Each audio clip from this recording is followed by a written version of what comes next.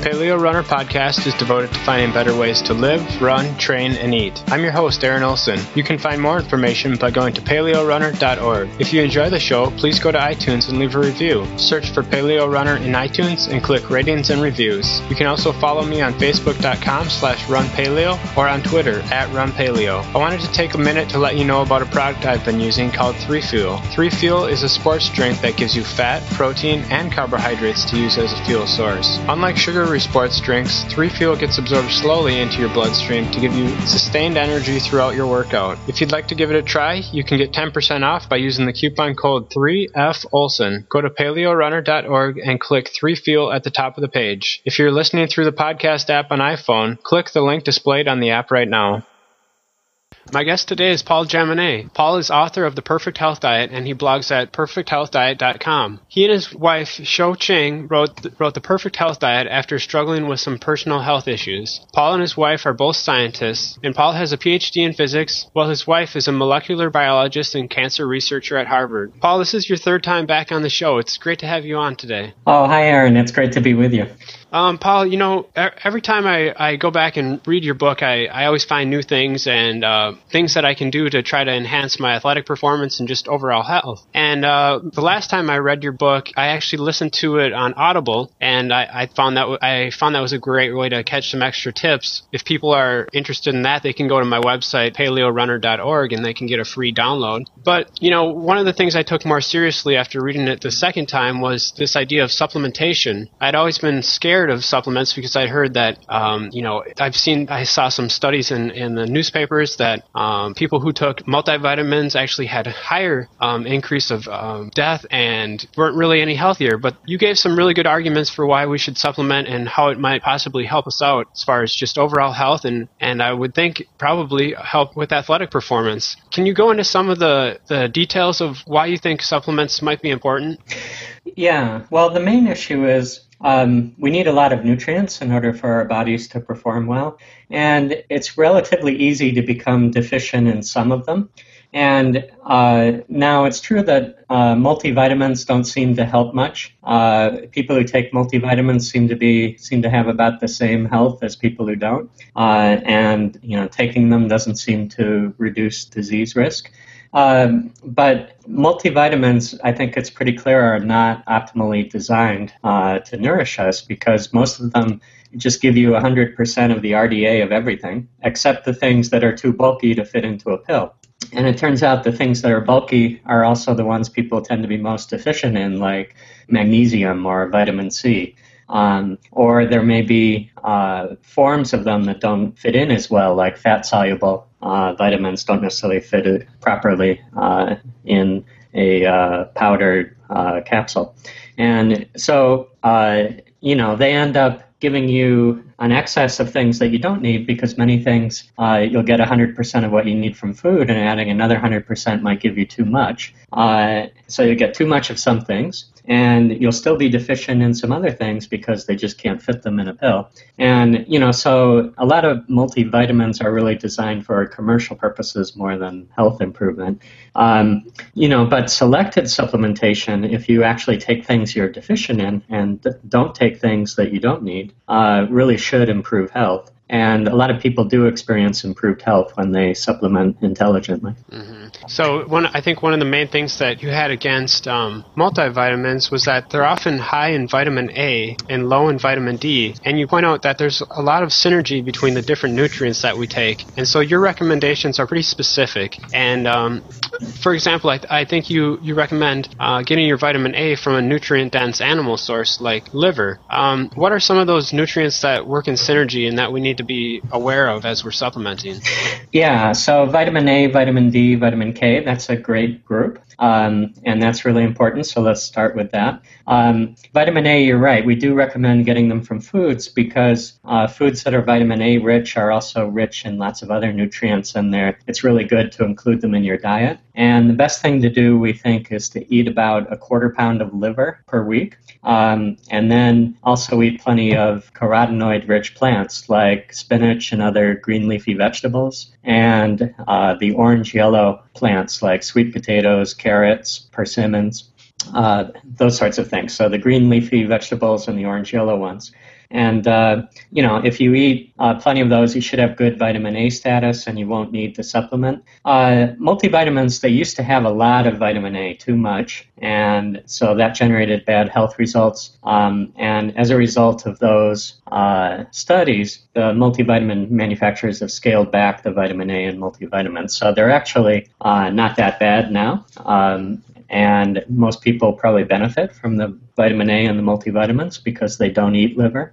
But that's a great interaction, a great example of interactions, because vitamin D, in order to work, needs vitamin A. Also, thyroid hormone, in order to work properly, needs vitamin A. The reason is, in a technical sense, is that they can't influence gene expression without vitamin A because the transcription factors that change gene expression are actually what's called heterodimers. They're composed of vitamin A and vitamin D, or thyroid hormone and vitamin A.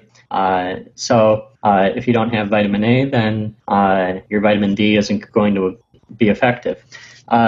And there's a lot of interactions like that. So, for instance, zinc and copper interact because their main use in the body is to create a compound called zinc-copper superoxide dismutase, which is probably the most important antioxidant that's extracellular, outside your cells. So it coats the side of blood vessels and helps get rid of oxidative compounds. And so if you have a deficiency of one of them, then getting more of the other one will tend to grab it, put it into the zinc-copper superoxide dismutase, and then you can have a real deficiency elsewhere. And so if you have too much copper, that can tend to induce a zinc deficiency. If you have too much zinc, it can lead to a copper deficiency. So you want to keep those in balance.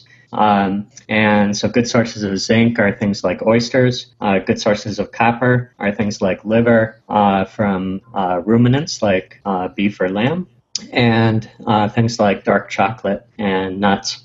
And so it's important to get enough of both of them.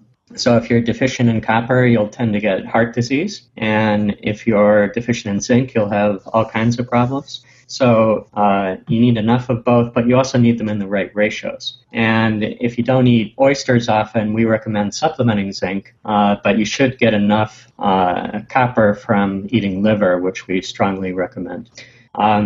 So that's another example. And there are various nutrients that interact to support bone health and that interact in other ways. So, for instance, a good example is the methylation system, in which choline and folate, folic acid, and several of the B vitamins, vitamin B6, B12, contribute.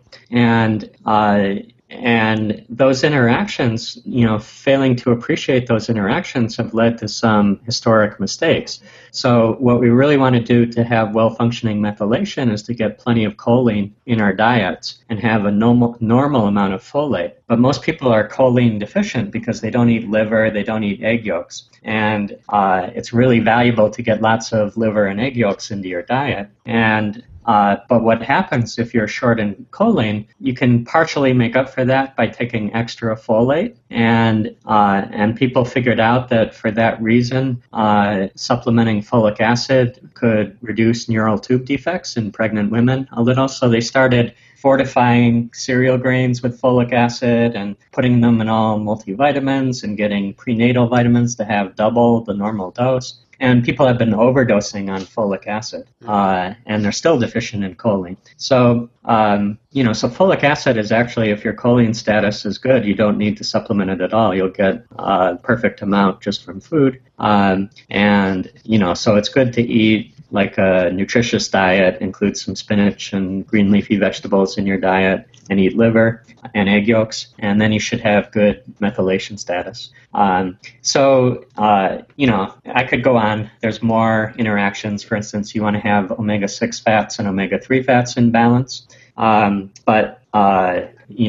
get the idea. It's nutrition is a complex system, and you need to have everything, all of the nutrients in order to really have optimal health. You mentioned there the omega-6 to the omega-3 ratio, and I've always wondered, why is it the ratio that's important? Why isn't it the absolute amount? I mean, if you get enough of one or too much of the other, what's going to happen? Why is that ratio so important? Well, the ratio, the absolute amounts are important too.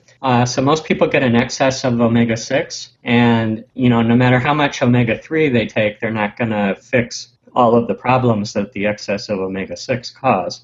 But it's important to be balanced because your cell membranes want to have a certain ratio, and some animals have or yeast have genes that automatically maintain the optimal ratio of omega-6 to omega-3 in membranes. So they have a gene for converting omega-6 to omega-3 or omega-3 to omega-6. And we don't have that gene. Mice don't have it either. But they've done experiments where they put that gene into mice, and those mice are much healthier. They live longer. They have stronger bones. They're more athletic. So just permanently maintaining a good ratio, that gene enforces like a 50-50 ratio, where if you have more omega-6 than omega-3, it converts the omega-6 to omega-3. If you have more omega-3 than omega-6, it converts the excess omega-3 to omega-6. So, just having that enzyme can improve the health of the mice. And there's every reason to think from studies in humans that if people balance out their omega-6s and omega-3s, that's going to be good for them too. So, so there's various lines of evidence that having a balance is important, as well as, having good absolute amounts. But you definitely do want the right absolute amounts. If you have a deficiency, then balancing them will just make you deficient in both. And if you have an excess, then balancing them will give you an excess of both. So you really want to get balance, but at the proper levels. Mm-hmm. Now, Paul, can we get enough nutrients just through diet alone? I know, I've been skeptical in the past of taking supplements, but, I've for about 2 months now, I've been taking your recommended supplements. And if people are interested in that, they can actually find the supplements you recommend on your website under the recommended supplements tab. And what do you say to people who say, well, what about all the studies with the multivitamins that show that people have a higher risk of dying from taking a multivitamin supplement? Are those studies accurate? No, actually. Even if I've blogged about those studies, and even if you look at them in the raw data, the people who take the supplements have lower mortality than the people who don't. And the people who take the supplements are older than the people who don't. And, older people are more likely to die. So, there's actually, it looks, if you just look at the raw numbers, it looks like the supplements are really helping people. But for, kind of political reasons and other reasons, there's, these analyses, you can introduce a lot of confounders and correct for them. And if you choose the right set of confounders, then you can turn anything, because the effects are relatively small, into, from positive to negative. And that's what they tend to do. These studies, the one that got a lot of press last year and has been cited in the Atlantic in an article by Paul Offit and in other places in the New York Times as evidence that supplementation is harmful. That one, they only got them to be harmful using analyses that corrected for 11 to 16 variables. And the variables they chose are really peculiar. They corrected for obesity and diabetes. Well, if the main disease they help you with is obesity and diabetes, then you're going to make them look a lot worse. Whereas, if they had chosen other diseases and not the obesity and diabetes, then that analysis would have made the supplements look a lot better. So you're basically removing credit. When you do that kind of analysis, you're removing credit from the supplements for all the benefits they have in avoiding obesity and diabetes and any negative health effects like higher mortality that comes with them. And, so it's sort of a counterfactual situation. You could have, suppose the supplements completely removed mortality from diabetes and they cut mortality by 20%. But if in your analysis, the people who don't take supplements die 25% of the time from diabetes, then, then you think correcting for the diabetes would reduce mortality by 25%. The supplements only reduced it 20%. So you say the supplements raised mortality by 5%. So that's how that analysis works. And even though they may have reduced mortality by 20%, you show them as having a negative effect. And, so you basically can't trust any of these analyses with they're correct for 16 variables, especially when they choose them arbitrarily and they don't tell you, what the analysis would have shown if you choose other variables and why they chose those variables and not others. And in fact, they don't tell you this. They just, make some arbitrary choices that they don't explain and they get negative results and they publish the results as if they're solid, but they're not solid. Wow, that's really interesting how you analyze that. Are there studies of, say, specific nutrients that would indicate to you that, taking a specific nutrient like iodine, I think is one of your recommended nutrients, that has shown benefits over the long term? Yeah, there's a number of studies. I may as well say, first of all, some of the ones that are harmful to take, okay. So there are also studies showing that, taking certain things is harmful. And usually iron and folic acid are the most likely to be negative. Okay. And people have also had problems with vitamin A and vitamin E, but the vitamin E with high dose alpha tocopherol, and the vitamin A was mostly in the past when people were getting, high doses in multivitamins. But probably iron is the big thing that for older people, it's a mistake to supplement. So I think a lot of women, when they're menstruating or pregnant, they find out they need extra iron because they don't eat enough red meat or seafood or liver as much as they should. And so they get anemic and they start supplementing iron. But then after they stop menstruating, they don't need the iron anymore, but they keep taking it, and that can be quite harmful. So there are some supplements that are negative, and then there are others that are positive, like iodine. And now iodine, you don't really need it if you eat a seafood-rich diet, like you eat seaweed and seafood, fish, shellfish from the ocean. Okay. But there's actually a lot of evidence that if you have big fluctuations in your iodine intake, then it can cause trouble. So if you're deficient and then you give a large dose of iodine, then you can injure the thyroid. And so I kind of recommend a low level of iodine supplementation, like 200 micrograms a day, just to make it a habit in order to make sure that you're always getting some iodine. And then if you eat an iodine-rich meal, like seafood with seaweed, then that big influx of iodine won't cause any injuries to your thyroid. And that can help prevent various thyroid diseases. Okay. Yeah, that's one thing that I noticed while reading your book is you really look into the details of, okay, this supplement seems to have a lot of positive benefits, and then you also look at the cons, and you look at what are the cons of taking too much, and you only recommend supplementation with supplements that don't have any major side effects. And so, is that kind of your way of going about looking at the positives and negatives of supplements? Yeah.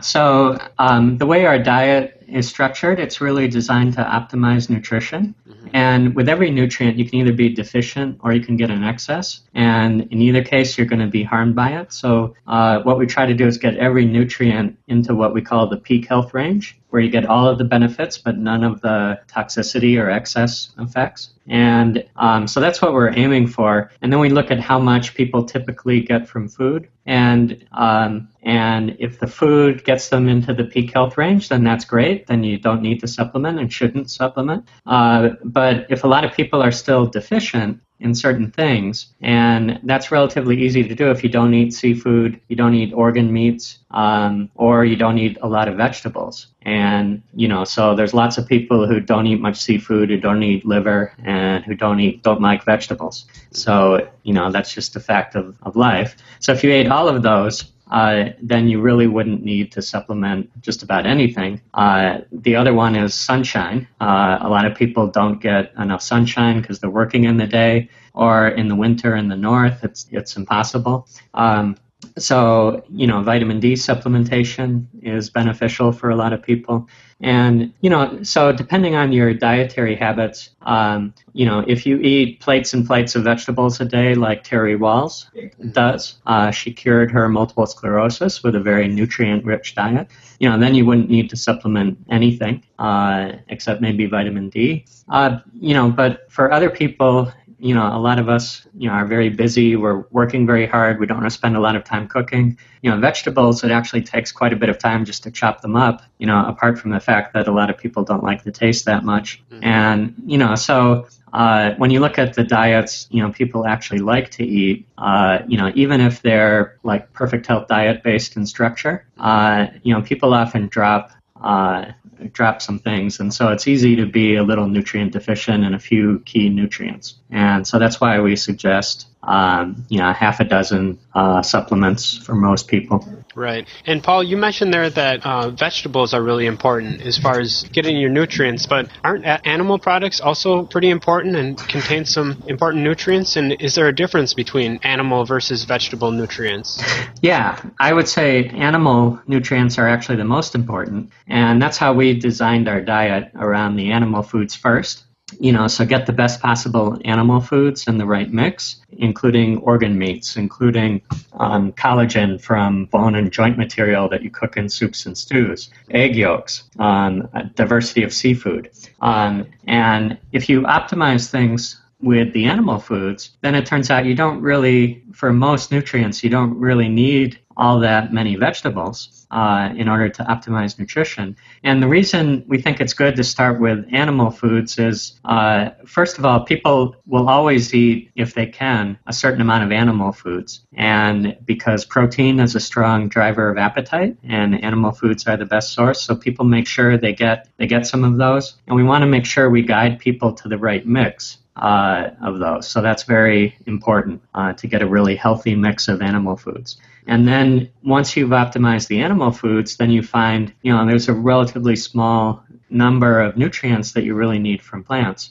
And, animal foods are really important because animals are structured just like us. Biologically, and that means just about every part of an animal is nutritious for us. So every body part of an animal has components that will nourish the corresponding body part in us.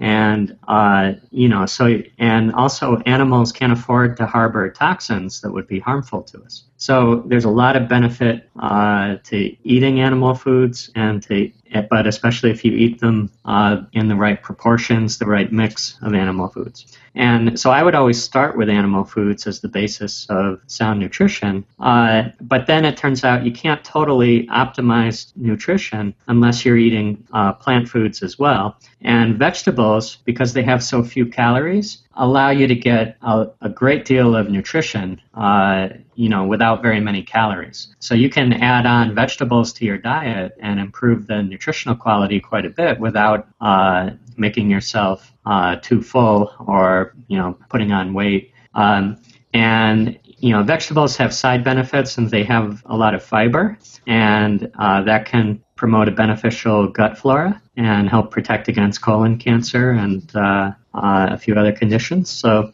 so it's good to get both animal and plant nutrition in balance. I don't like the idea of getting nutrients primarily from plants because, in addition to having nutrients, plants tend to be toxin rich. So animals can't have toxins that are harmful to us. Even the animals that have venom, like venomous snakes, they keep it in their mouth and they make the venom digestible, so that if the snake accidentally swallows some venom, it gets digested and it doesn't harm the snake.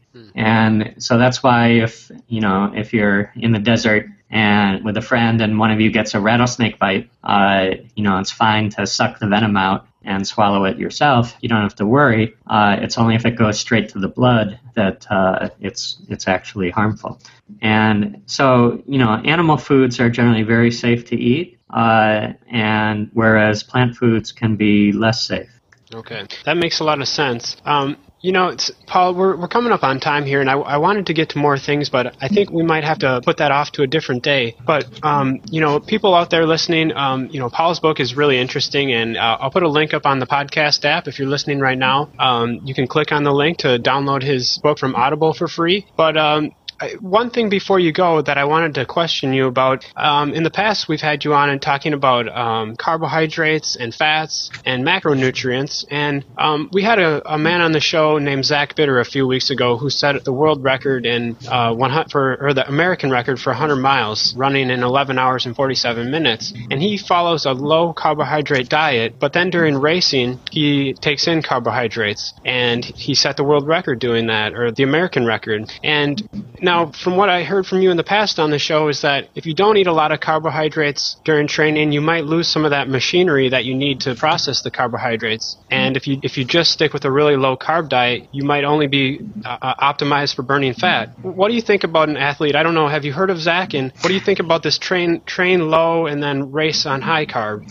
Yeah, well, I haven't heard of Zach specifically, but that is a sensible strategy for an endurance athlete. So if you're an ultra endurance athlete, like racing 100 miles, you really do want to optimize fat. And so for training, you really want to, optimize those fat metabolizing pathways, and you can do that by eating low carb.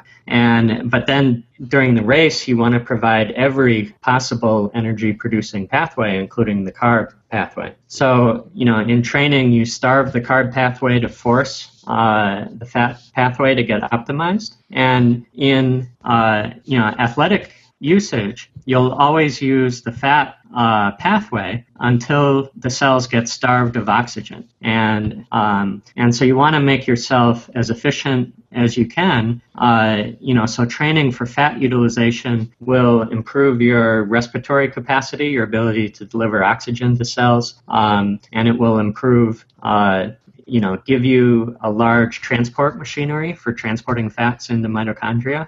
So those are all beneficial for an endurance racer. And then once you have those adaptations, then eating carbs during the race gives you the carb pathway. It doesn't go away just because you train without it. And in fact, when people do carb loading, the best way to do carb loading, even if you're not normally on a low-carb diet, is about 3 weeks before the race, go on a low-carb diet and starve yourself of carbs. And then the body will think, we ran out of carbohydrates. That means we need to start storing more carbohydrates when they return to our diet. And cells make more glycogen reservoirs, more places to store glycogen. And then when you do the carb loading in the 3 or 4 days before the race, you fill them up with glycogen, and you have more glycogen than you would have without it. And, so these kinds of strategies, they're quite old and they're well attested. And there's various ways, you don't necessarily want to train exactly the same way that you race. You train in order to induce stresses that produce beneficial adaptations. And you don't necessarily want to introduce stresses with the most stressful. If you optimize everything for performance in training, then in order to introduce stresses, you have to really stress yourself. Whereas if you, say, starve yourself of carbs, just in one little thing, then you can stress yourself with much less intense work and get the beneficial adaptations without killing yourself. And so a big part of athletic training is, getting the efficient adaptations without getting yourself injured or, stressed, worn out. Yeah, that makes a lot of sense. Thanks for answering that, Paul. Paul, it's been great having you on the show today to talk about all the different nutrients and then how we can optimize carbohydrates during the past few weeks before a big race. Is there anything else that you wanted to mention before we close out as far as what you're working on next or where people should go to find out more about you? Well, they can go to our website, perfecthealthdiet.com. And I'm working on a bunch of things which are getting close to fruition. I'm going to start a newsletter pretty soon. I'll probably offer a free ebook on, how to heal your gut, which should help me out because I get like 5 questions a day from people with gut issues.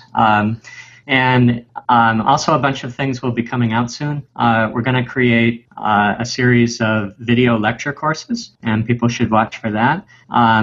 Where my wife and I are working on a cookbook. And in addition, we have a new business called Perfect Health Retreats. And our next retreat is going to be in May on the beach in North Carolina on a private gated island. It'll be at the former vacation home of Alec Baldwin and Kim Basinger. And it's going to be a really great experience. And and that's a great way to get both a few weeks vacation at a great location, but to learn all about Perfect Health diet and lifestyle advice, and to get some real health improvements. So we've been doing these retreats at another location for 6 months, and everybody who's come has had really significant health improvements. And so, that was really exciting.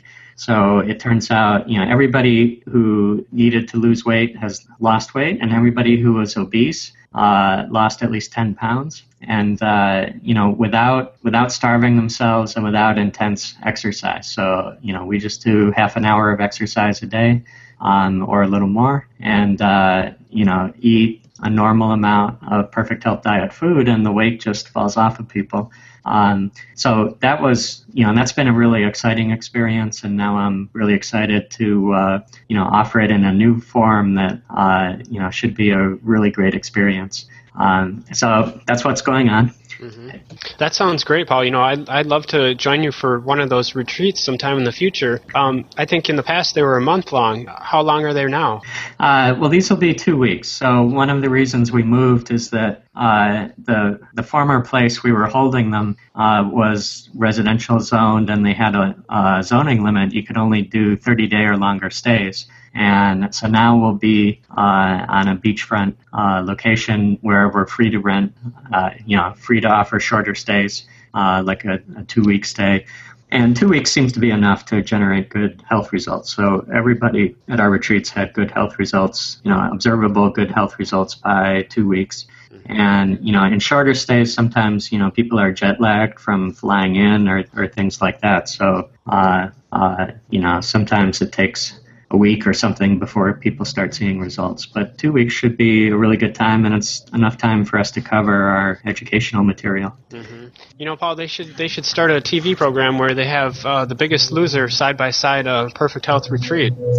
Yeah, actually, my wife would really love to see that. She said they should call it The Biggest Winner because you win in health terms. Yeah, that'd be great to see. I don't know if it'll ever happen, but that would be fun to have the side-by-side comparison with people eating delicious food on the Perfect Health diet and then people starving themselves with Jillian Michaels, I guess. Yeah, that's right. That would be a great comparison. Show them out on the beach at Figure 8 Island in North Carolina and relaxing, enjoying the warm water versus, all those tough workouts on The Biggest Loser. And, The Biggest Loser can generate faster weight loss, per week while they're doing that kind of program, but it's not necessarily healthy. And a lot of the people on The Biggest Loser have, rebounded and regained weight after they went back home. It's not a sustainable program the way they do things there. They do it for television drama, whereas we've had tremendous long-term weight loss results, where people normalize their weight and, maintain normal weight indefinitely. So it's much better to do things in a healthful way without starving yourself, doing a normal amount of exercise. And then you can, create a lifetime of health and normal weight. Right. Well, Paul, it's been great talking with you again today. Thanks so much for being on the show. Okay, thank you, Aaron. You've been listening to another Paleo Runner podcast. If you like podcasts, you're also going to like Audible.com. Audible has over 100,000 titles to choose from for your iPhone, Kindle, Android, or MP3 player. If you'd like to get a free audiobook download, go to audibletrial.com/paleorunner or click on the link displayed on the app right now. Thanks for listening.